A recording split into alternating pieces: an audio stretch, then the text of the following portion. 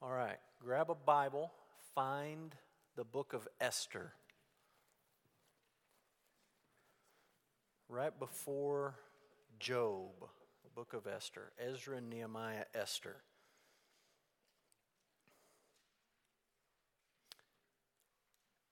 Esther is an interesting book in the Bible. It's really kind of a unique book compared to other books in the Bible.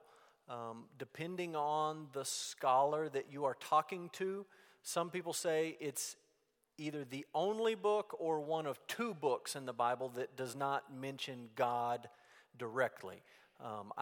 There is a reference to God in Song of Solomon. Some people think there's not, but there is. And so you can scratch that one off and say Esther is the only book in the Bible that does not mention God. His name is not found anywhere in there. The Lord, God, Yahweh, anything like that. And that was one sticking point, I guess you would say, when Christians were putting together their canon, and even before that when Jews were putting together their canon and saying what belongs in the Bible, what books belong in God's Word. Some people said, well, look, this book doesn't even say God in it. How can you put it in God's book? But I think we'll answer that question tonight in a way that says you should include it in God's Word. Esther's also interesting in that, at least to my knowledge, it is maybe, I'm trying to think through this before I just spout off and say this out loud. I was going to say the only, let's say one of maybe very few books, if not the only book in the Bible that non-Christians read and appreciate for its literary value. Does that make sense? They don't necessarily think that the things in it are true or they really happened or even that it is a story about God even though he's never mentioned by name in it. They just look at it and say, that's a great story. Whoever wrote that was a great storyteller. And you don't have to be a believer to appreciate the story value of the book of Esther. And because it's a story just from beginning to end, it's just one story, one sort of episode extended in the life of a handful of people, it's hard to break it up. It's hard to give you an outline for Esther. I'm not going to do that tonight. There's really no way to do that. But before we jump into Esther, we're going to talk about Jewish celebrations, Jewish holidays. And I just listed a couple of the big ones that maybe you have heard about. First is Hanukkah. What do you know about Hanukkah? Anything? Hanukkah? It's usually around Christmas time, and maybe in the United States we just say, oh, that's what the Jews do instead of Christmas. They don't believe Jesus was born. They have Hanukkah. We have Christmas. All the same. Very, very different. Hanukkah originated between the time when the Old Testament ended and the New Testament began. So there's about a 400-year gap in there that the Bible doesn't cover. And Hanukkah, the first Hanukkah, falls right in there somewhere. Sometimes it's called the Feast of Lights. Sometimes it's called the Feast of Dedication. You can read about it in the book of Maccabees, which is part of the Apocrypha. Protestant churches don't recognize those books as Bible books, but you can read about it in the book of Maccabees. 165 BC, 165 BC. And the basic story goes like this. A foreign army had come and conquered Israel, which had happened many times, of course. But they conquered Israel and they desecrated the temple. They didn't tear it down, but they just completely desecrated it. And they did that by taking pig's blood, the blood of an unclean animal, and spilling it in the temple, in the holy place. And to the Jews, this was just, what is the point in even having a temple if you're going to take an unclean animal and spill its blood? This is disgusting. You've desecrated it. And there was a Jewish man named Judas the Hammer, Judas Maccabee. His nickname was the Hammer, and he's called the Hammer because he kicked tail. And he kicked these guys out of Israel. And he led an army to get rid of this foreign occupying force. And when they were gone, they went in and they rededicated the temple. They knew in their minds, we can't just walk in like nothing happened here. This was a violation of God's law. It happened right in the temple. So he said, we need to rededicate it. And in part of that, they wanted to light the lamp. It didn't look like that necessarily originally, but they wanted to light the lamp in the temple. And there was a problem. They just fought a war. They were poor peasants. They didn't have enough oil to light it for the 8 days they needed to light it to rededicate the temple. So they lit it with what oil they had the first day. And then the second day, when the oil should have run out, it stayed lit. And then the second day, or the third day, when it should have definitely run out, it stayed lit. All through the 8 days, the candle, the light in the temple stayed lit while they rededicated the temple. And the Jews said, this is a miracle. We believe that God has provided this, like maybe you think of the widow's oil in the Old Testament. Story would be in 1 Kings or 2 Kings, one of the two. And so you think about something like that. Happened supposedly at Hanukkah, and so they have this candle lit today, and they light it to commemorate the 8 days, and then there's one in the middle. But the 8 on each side, 1, 2, 3, 4 on each side, is the 8 days that it stayed lit. That's Hanukkah. So not Christmas for Jews, Hanukkah. Second, Passover. Okay, this one's in the Bible. In the book of Exodus, we talked about this several weeks back when we went through Genesis, Exodus, second book in the Bible. This is God's people slaves in Egypt. God brings them out, but the night he brings them out, or the night before he brings them out, they slaughter an animal, wipe the blood on the door, and death passes over them. And then they come out while the Egyptians mourn that their firstborn died because they didn't do, obviously, what God had told his people to do. And every year, the Jews were supposed to celebrate this. God said, you do this every year, and you remember. And when you're doing it, and your kids have no idea what's going on, and they say, why are we doing this? Then you sit them down and you say, this is what God did for us. He brought us out, and this is how it happened. And you do the whole thing with the lamb and the Passover meal and all of this stuff, and you remember. It's sad when you read through the Old Testament, God's people never did it. Almost never. It was a rare thing when a good king came along, and the Bible makes a point to say, hey, they actually celebrated the Passover this year. They didn't do it for hundreds and hundreds of years in there, but that is the Passover. Rosh Hashanah. I don't know if that's the right pronunciation, but you get the idea. Not in the Bible. This is, anybody know what this is? Yes, ram's horn. Very good. How'd you guess? What really is it? Anybody know? Yeah, Jewish New Year. Okay, this is Jewish New Year. We think of New Year as a celebration, kind of like, woohoo, we made it another year. It's a new year now. This is exciting. And there's some of that for the Jewish celebration, but more than that is a time of introspection. At least it's supposed to be. And on the new year, in the Jewish tradition, you're supposed to sort of reflect and say, okay, did I do a good job of using my year? What did I do this year? Was it a good year? Was it a year that I used to honor the Lord, to help other people, or was it a selfish year? And so that's the focus there in New Year. They spend 10 days leading up to the next holiday in repentance, and the next holiday is Yom Kippur, which is Day of Atonement, okay? Yom means day, Kippur means atonement. So this is Day of Atonement. You can read about this in Leviticus. This is once a year, the high priest only goes into the holy place of, originally it was the tabernacle, then it was the temple. And first he offers a sacrifice for himself because he, as a sinful man, is not fit to represent anybody. So he offers a sacrifice for himself. And then he comes back with 2 goats or 2 sheep, depending on what your translation, how it works there, but 2 animals. And the first animal, he lays his hands on this animal, confesses sins on it, and they kill it, right? It's the unlucky animal. The other animal, they do the same thing, lay their hands on it, confess the sins, and they drive it away out into the wilderness. And both of those things are a picture for God's people saying, blood has to be spilt to pay the penalty of sin. And when you do that, God is removing your sin from you, right? And that couldn't be pictured in the same animal, and so there's 2. One whose blood is spilt to pay the penalty, one who shows that your sins have been placed on this animal and it's being carried away. You get to the New Testament, we believe Jesus fulfilled both of those animals, right? The book of Hebrews says he was the great high priest. He didn't have to offer any sacrifice for himself. He just offered himself for us to pay the penalty for our sins and to remove our sins from us. This one is interesting today because there is no temple in Jerusalem. There's a mosque sitting on the site where the temple used to be built and should be built if they were to ever rebuild it. And so today they don't offer that sacrifice, and instead prayers are offered instead of an actual sacrifice. So there's Yom Kippur. Last one is Purim. and all it means is dice. And this is not once a year the Jews go to Las Vegas and have a good old time. This is the book of Esther. And you read the story of Esther, and you get to the end, and you say, that's why they celebrate Purim. And that's why they call the holiday dice. Literally, the holiday is called dice or lots. So we're going to talk about Purim tonight and where that came about. Just to put Esther in its spot in the Bible, to help you sort of get the overarching story, it's the last book in a section of books in the Old Testament. And so the first section of books is the law: Genesis, Exodus, Leviticus, Numbers, Deuteronomy. Those 5 go together.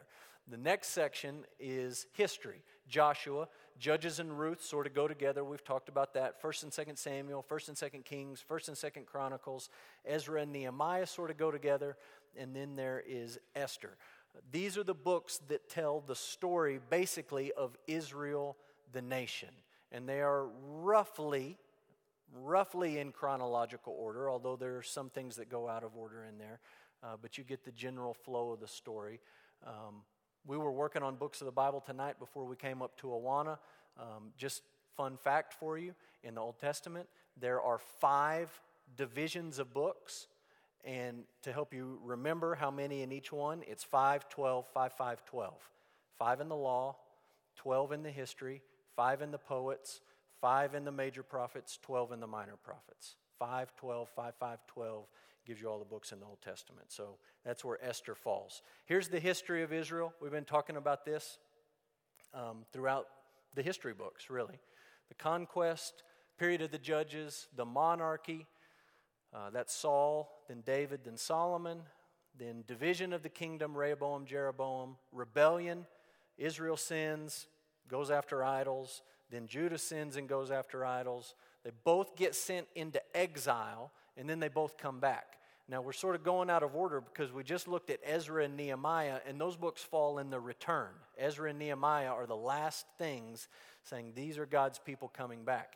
Then you get to Esther, and you back up and you say, wait, now they're still in exile. They haven't started coming back yet, just maybe a little bit. They've started coming back, but the folks are still in exile. And so here's how those last 3 books fit together: Ezra, Nehemiah, and Esther.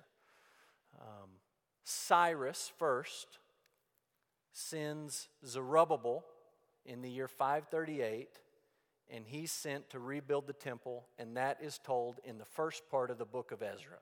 So first, Zerubbabel goes back to build the temple.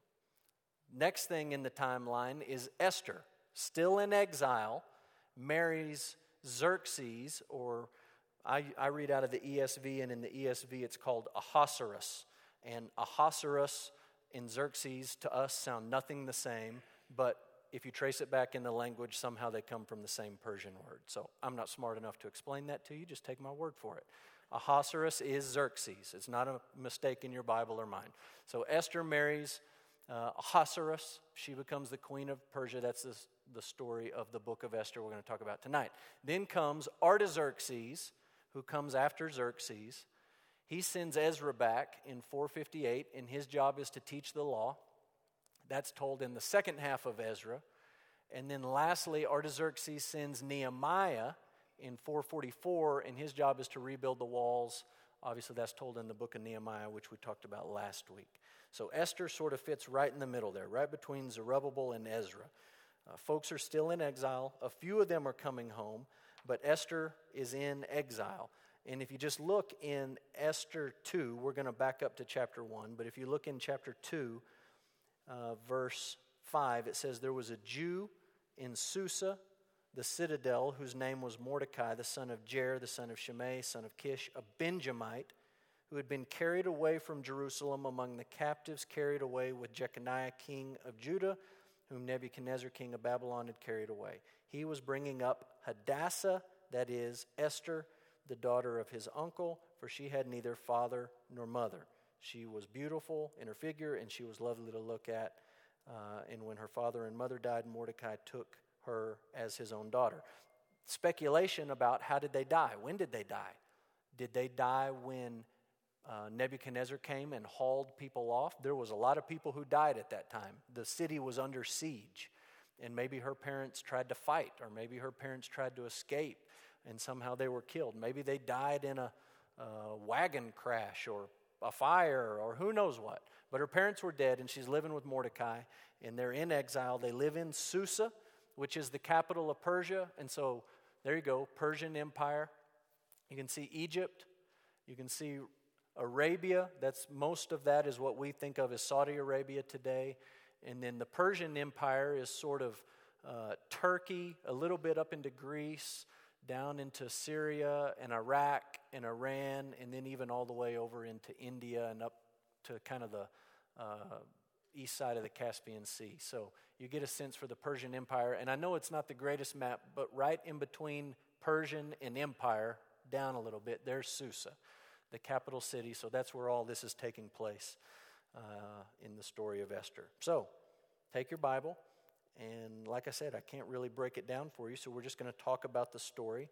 And for some of you, this will be a review, I know. For some of you, maybe you've never read the book of Esther, and we'll at least do a flyover tonight and talk about some of the major points here. It starts off with a guy named Xerxes. You meet him in verse 1, chapter 1. And he's the king, and he decides, I'm going to have a keg party. He doesn't call it a keg party, but that's what we would call it. I'm going to have a big party for all my friends, and we're going to have as much beer as anybody wants to drink. There will be no limit on how much alcohol anyone wants to consume. And this isn't just a one-night party. This is going to be an extended party. So, realizing we are at church, and some comments at this point may not be appropriate, just tell me, when a bunch of guys with money get together and drink for days and days and days, what happens? Okay, they do stupid things. What else happens? What's that? Okay, you know women are going to be involved for good, probably for bad. Probably nothing good about it. Take that back. Women are going to be involved. And anything else?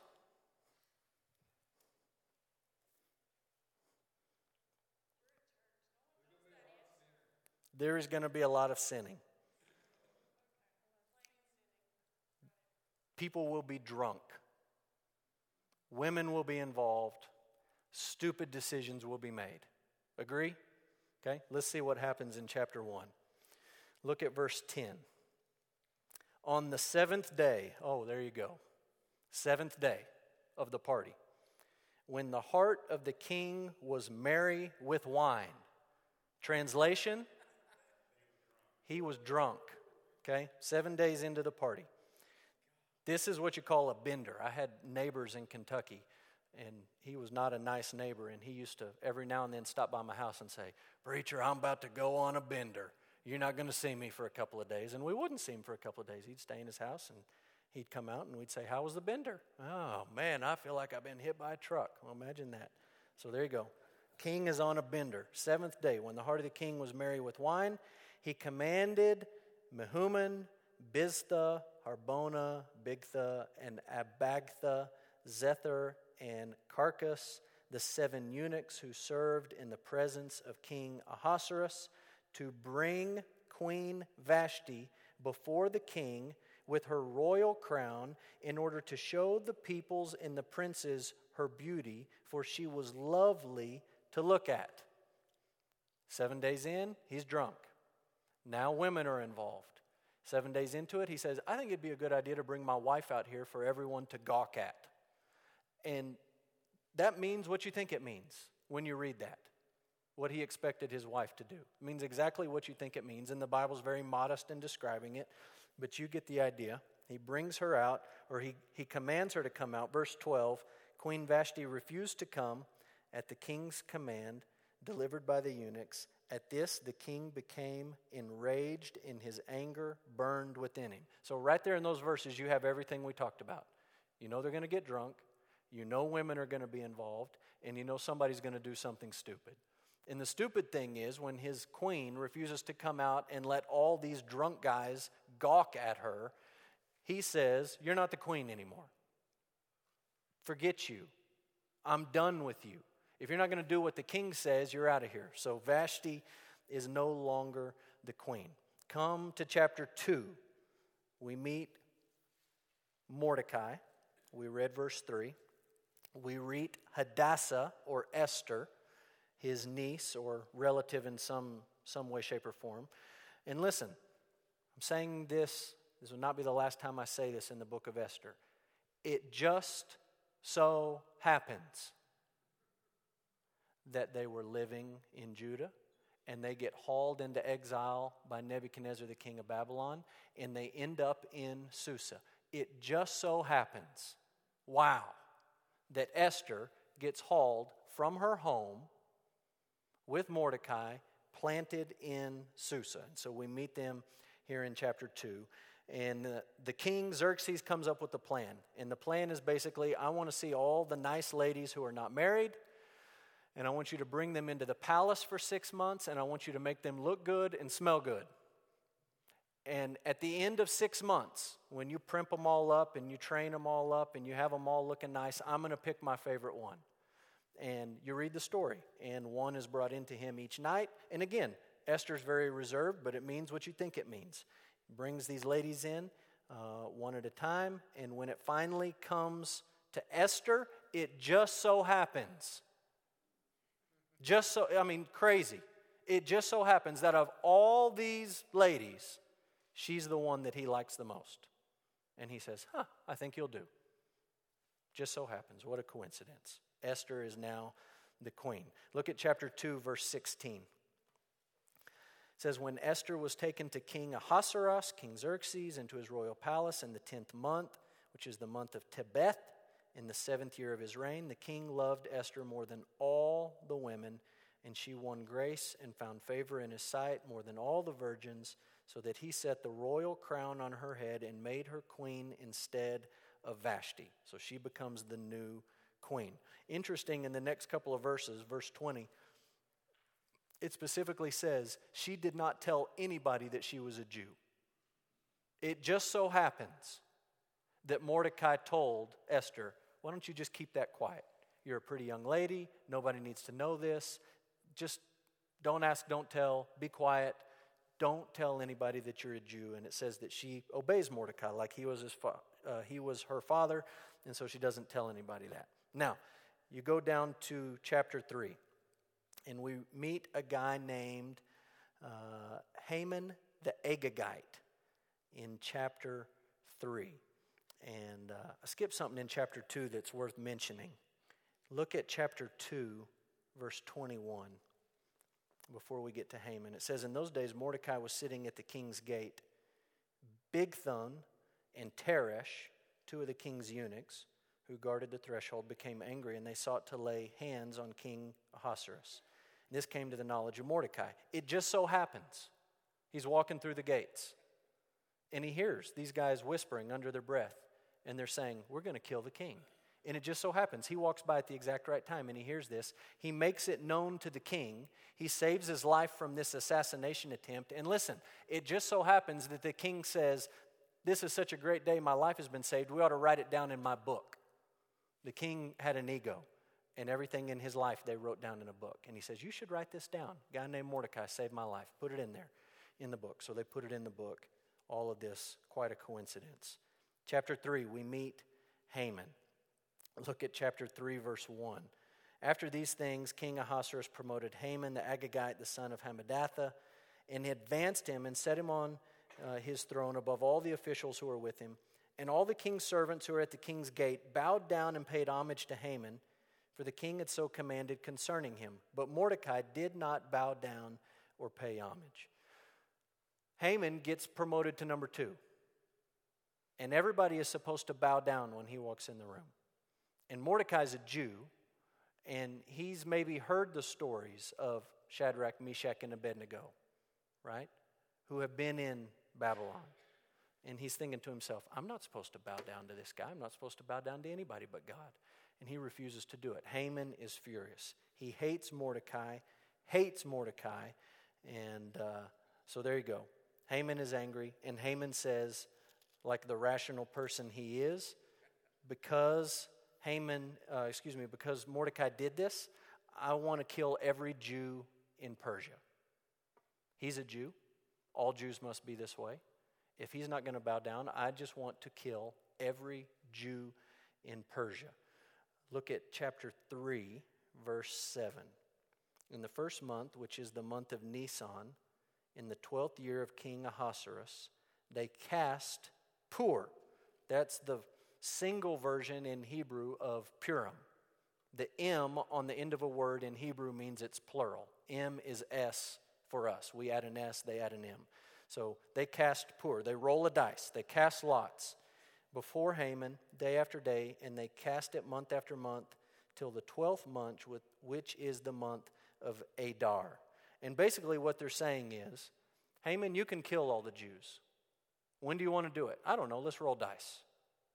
Let's just let the dice decide what month we're going to kill them. So they roll these dice and they play their little game. And it just so happens that it's not that month that they roll.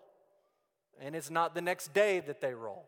It's a little ways out, the month of Adar that they roll. All of this, again, quite a coincidence.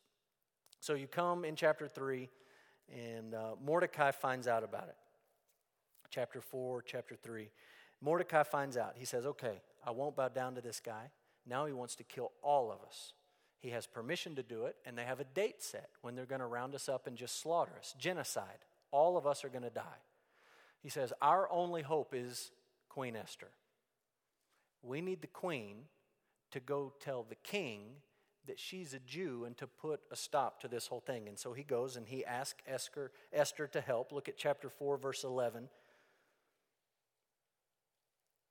Esther is speaking, and it says, all the king's servants and the people of the king's provinces know that if any man or woman goes to the king in the inner court without being called, there's but one law, to be put to death, except the one to whom the king holds out the golden scepter so that he may live. But as for me, I've not been called to come into the king for 30 days. She says, look, if I go in there, the law says I go without being invited, and he just chops my head off. And he hasn't said anything. Maybe they're having a fight. Who knows? Maybe he's got another lady. We're not told. But for 30 days, he hasn't talked to Esther. She hasn't been called in to see her husband. A month. And now her people are saying, we need you to go talk to your husband, the one who's mad at you, and you're having this tiff apparently, and we need you to save our life. And she's telling him, I could die. Unless he holds out the scepter, they're going to kill me. Verse 12, they told Mordecai what Esther said, and Mordecai told them to reply to Esther, do not think to yourself that in the king's palace you will escape any more than all the other Jews.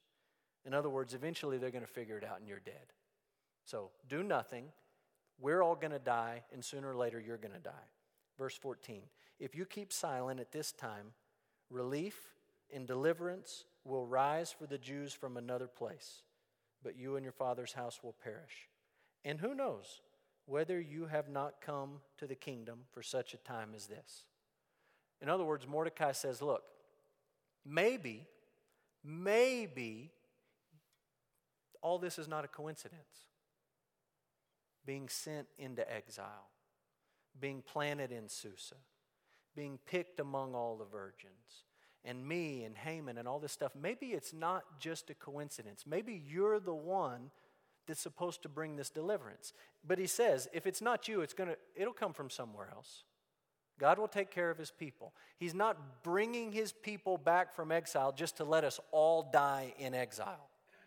God won't let that happen. God will keep his promise. He doesn't mention God, but he does say deliverance will come from somebody else.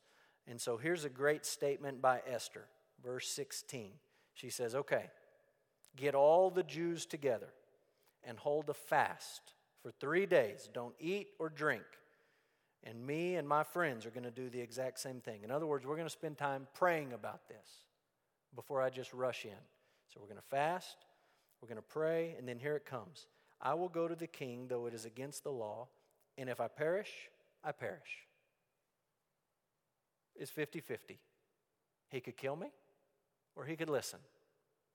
Either way, I know that I need to do this, so I'll go in, and if I perish, I perish. So she goes in, and this is in chapter 5, and it says in verse 2 that when the king saw Queen Esther standing in the court, she won favor in his sight, and he held out to Esther the golden scepter that was in his hand. And when you get to that part of the story, you guys know how it goes, so you kind of know the answer. But when you get there and you're reading it the first time, you're just ready for Esther to blurt it all out, right? That's the tension. It's gone. He didn't kill her. He's going to listen. And you just think, she's just going to say, I'm a Jew and they're trying to kill us all and you have to stop Haman, blah, blah, blah, blah, blah, spill the whole thing. And she doesn't do it. She comes in, he holds out the scepter, and Esther says what? How about a dinner party? Let's go eat tonight. My treat. You and me, and I don't know, why don't we invite Haman? The king has no idea all the things going on behind the scenes. So he says, okay, great, we'll go eat dinner. You, me, and Haman. So they go to dinner. And you can read about this dinner.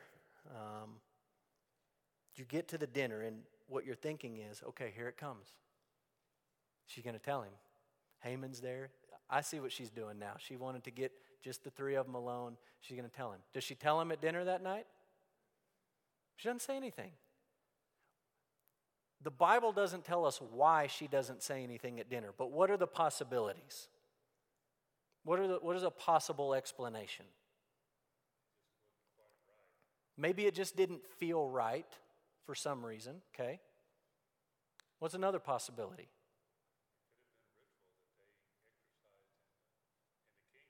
Okay, could have been culture, could have been custom that he had a 7-day beer party. Maybe if you go eat dinner, you're supposed to do it 2 nights in a row. I don't know. So maybe there's a cultural thing there. What's another possibility?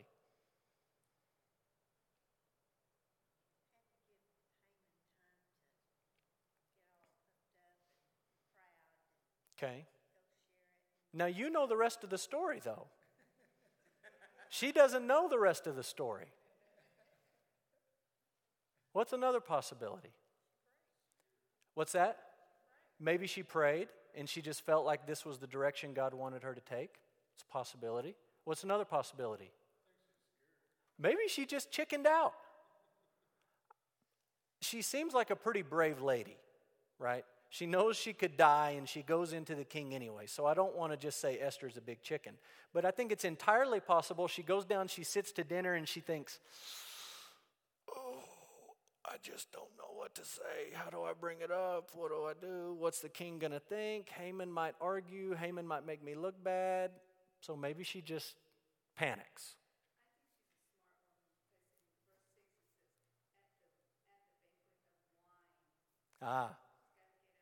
So she knows. She knows she's not dumb. She says, I'm queen because of wine. Decisions come a little bit easier when the king has a little bit in his system.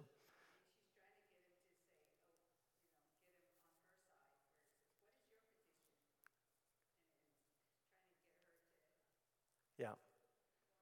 And the king has told her already when she came in, I'll give you anything up to half the kingdom. Tell me what you want. He told her that right away. And she could have just spilled it all. But she said, let's go have dinner. They go have dinner. The offer still stands. What do you want? Half the kingdom. Let me know. She doesn't ask. And instead, at that dinner, she says, let's have dinner the next night. So for whatever reason, maybe she's prayed about it. Maybe God's directed her. Maybe Mordecai gave her advice. Maybe she wimped out. Maybe it was all part of her master plan. For whatever reason, she says that we're going to have dinner the next night. Now, again, you know how it ends. But if you're Haman, you're starting to think that life is pretty good. You're number 2 in the kingdom, in all of Persia, right next to Xerxes or Ahasuerus. And you're about to slaughter all the people you hate the most. All the Jews are about to get flushed, and you're behind all of it. Especially Mordecai, the guy that you really, really hate. And at this point in the story, Nancy, you're right. His head gets a little bit too big, and he says, you know what? I know we set this day when we're going to just go slaughter all these Jews, but Mordecai deserves a little bit worse. So let's build some gallows. Build them tall, right? This is like Clint Eastwood. Hang them high, right? I want you to build them up there. And Mordecai, the rest of them, we're just going to go slit their throats. We're just going to kill them all. Mordecai, I want it to be a public spectacle. I want to humiliate him. Why? Because he humiliated me.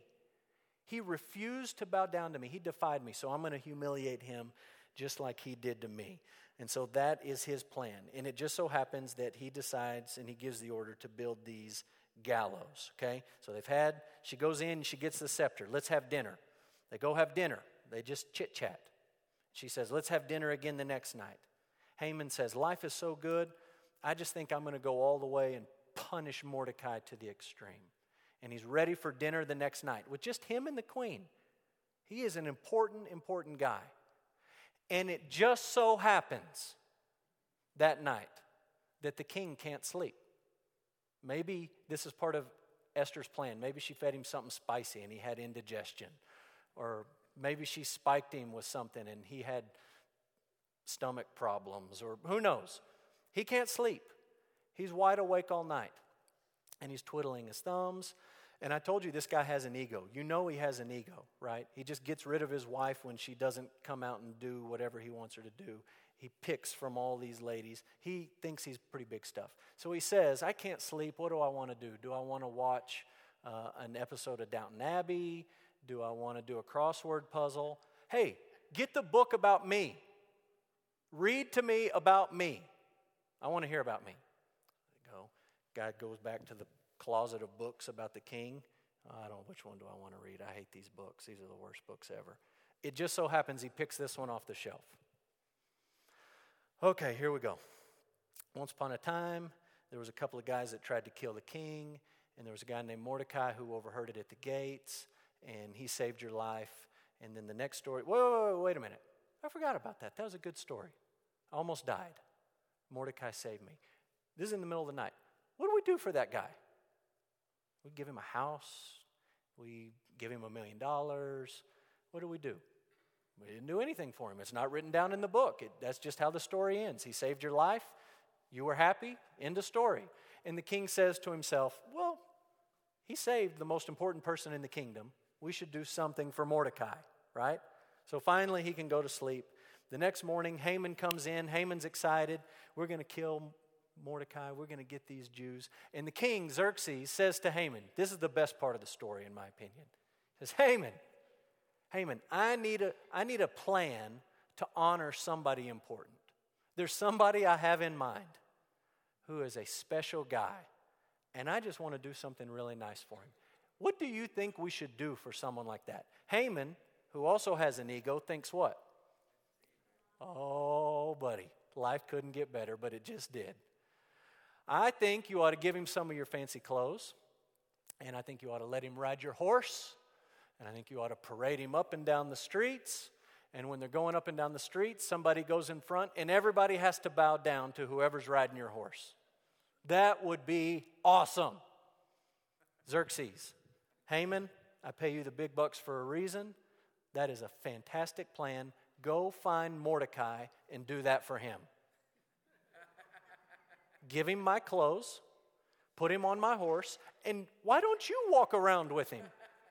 Why don't you be the guy to take him around town and tell everybody to bow down? Don't forget to bow down too, because you're taking him around. You need to bow down with him. And so Haman has to do this, and he's mortified. He is eat up with rage.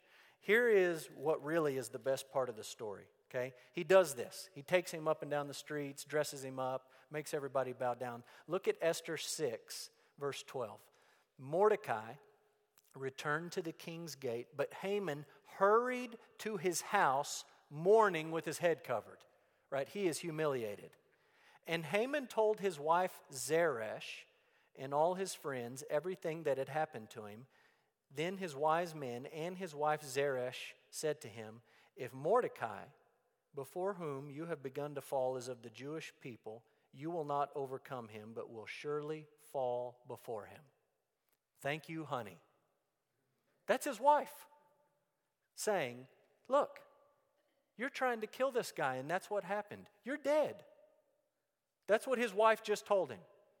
You're going to die. You can't beat this guy. You came up with this big plan, and look what happened. You're toast. You're going to die. And so, there you go. Supportive spouse that she was, Miss Zeresh. Chapter 7. Chapter 7. Look at chapter 7, starting in verse 7.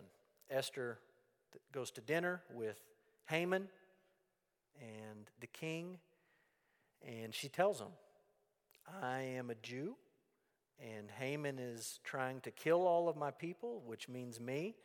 And verse 7 says, the king arose in his wrath from the wine drinking. There you go, Miss Geneva. You hit it right on the head. Wine, again, involved. She's not a dumb lady. He went into the palace garden. But Haman stayed to beg for his life from Queen Esther, for he saw that harm was determined against him by the king. So you understand what happened. They're sitting in this little room eating. Esther spills the beans.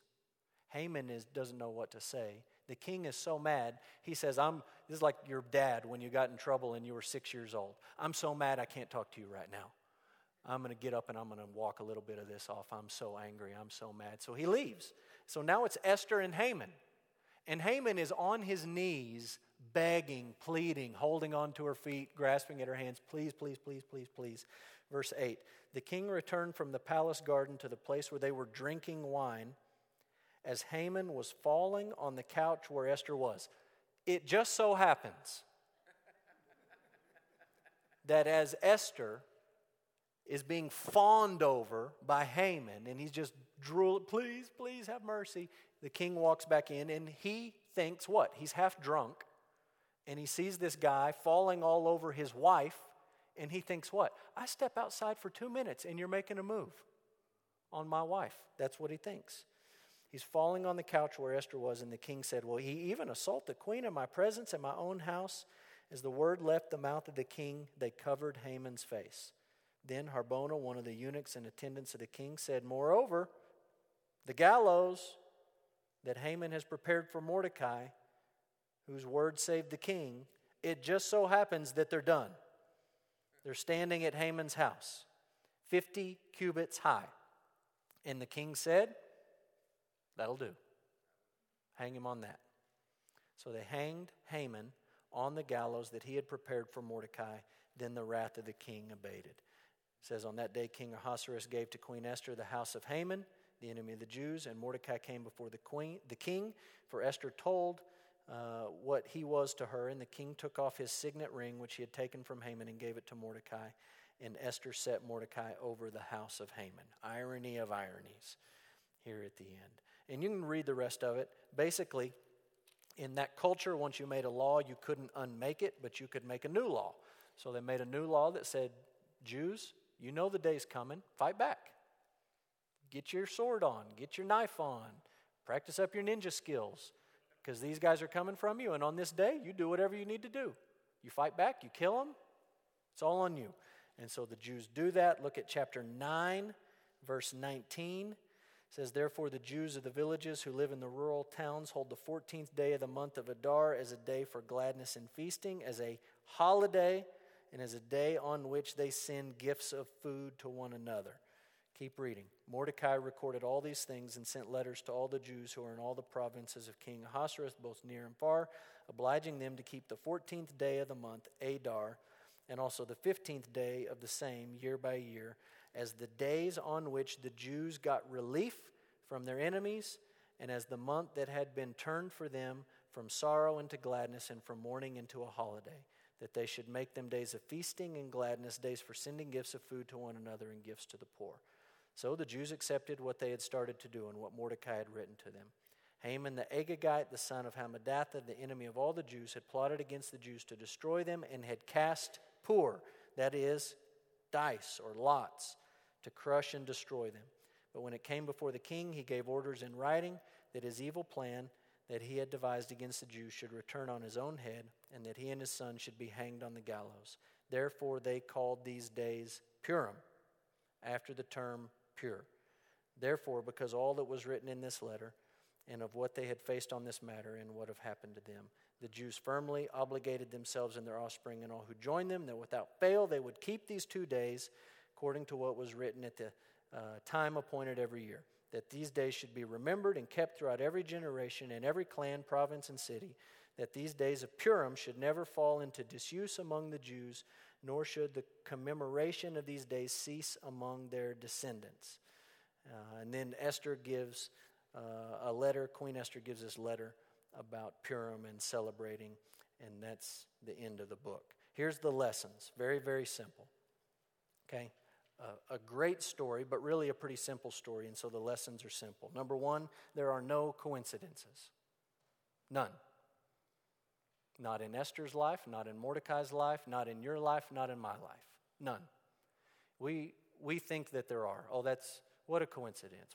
Imagine the odds. Oh, it's a small world. Oh, I can't believe who would have guessed? There's no coincidences in life. And you look at the book of Esther and you say, God, G-O-D, is never found anywhere on the book, on the pages, in writing.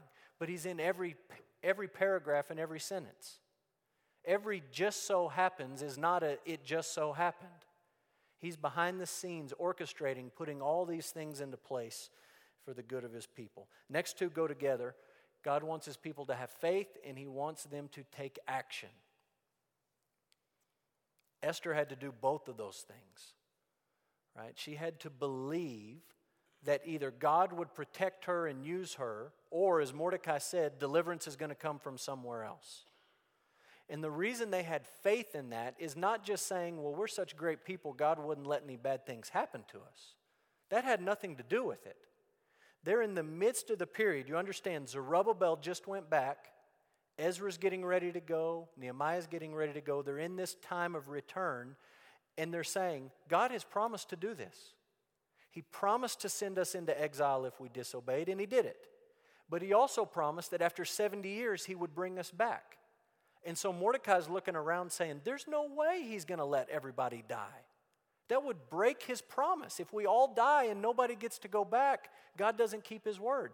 God is going to keep his word. He said that we would go back. We will go back. They had to have faith. They also had to take action, and that action took courage and took guts. Last lesson is this: God can deliver miraculously or providentially. The story of Esther really is not all that different than the story of the Exodus. We think of the Exodus as this big, giant miracle, and locusts and the thunder and the hail and the Passover and all these amazing things that happened in the Exodus, and God saved his people with all these miraculous things.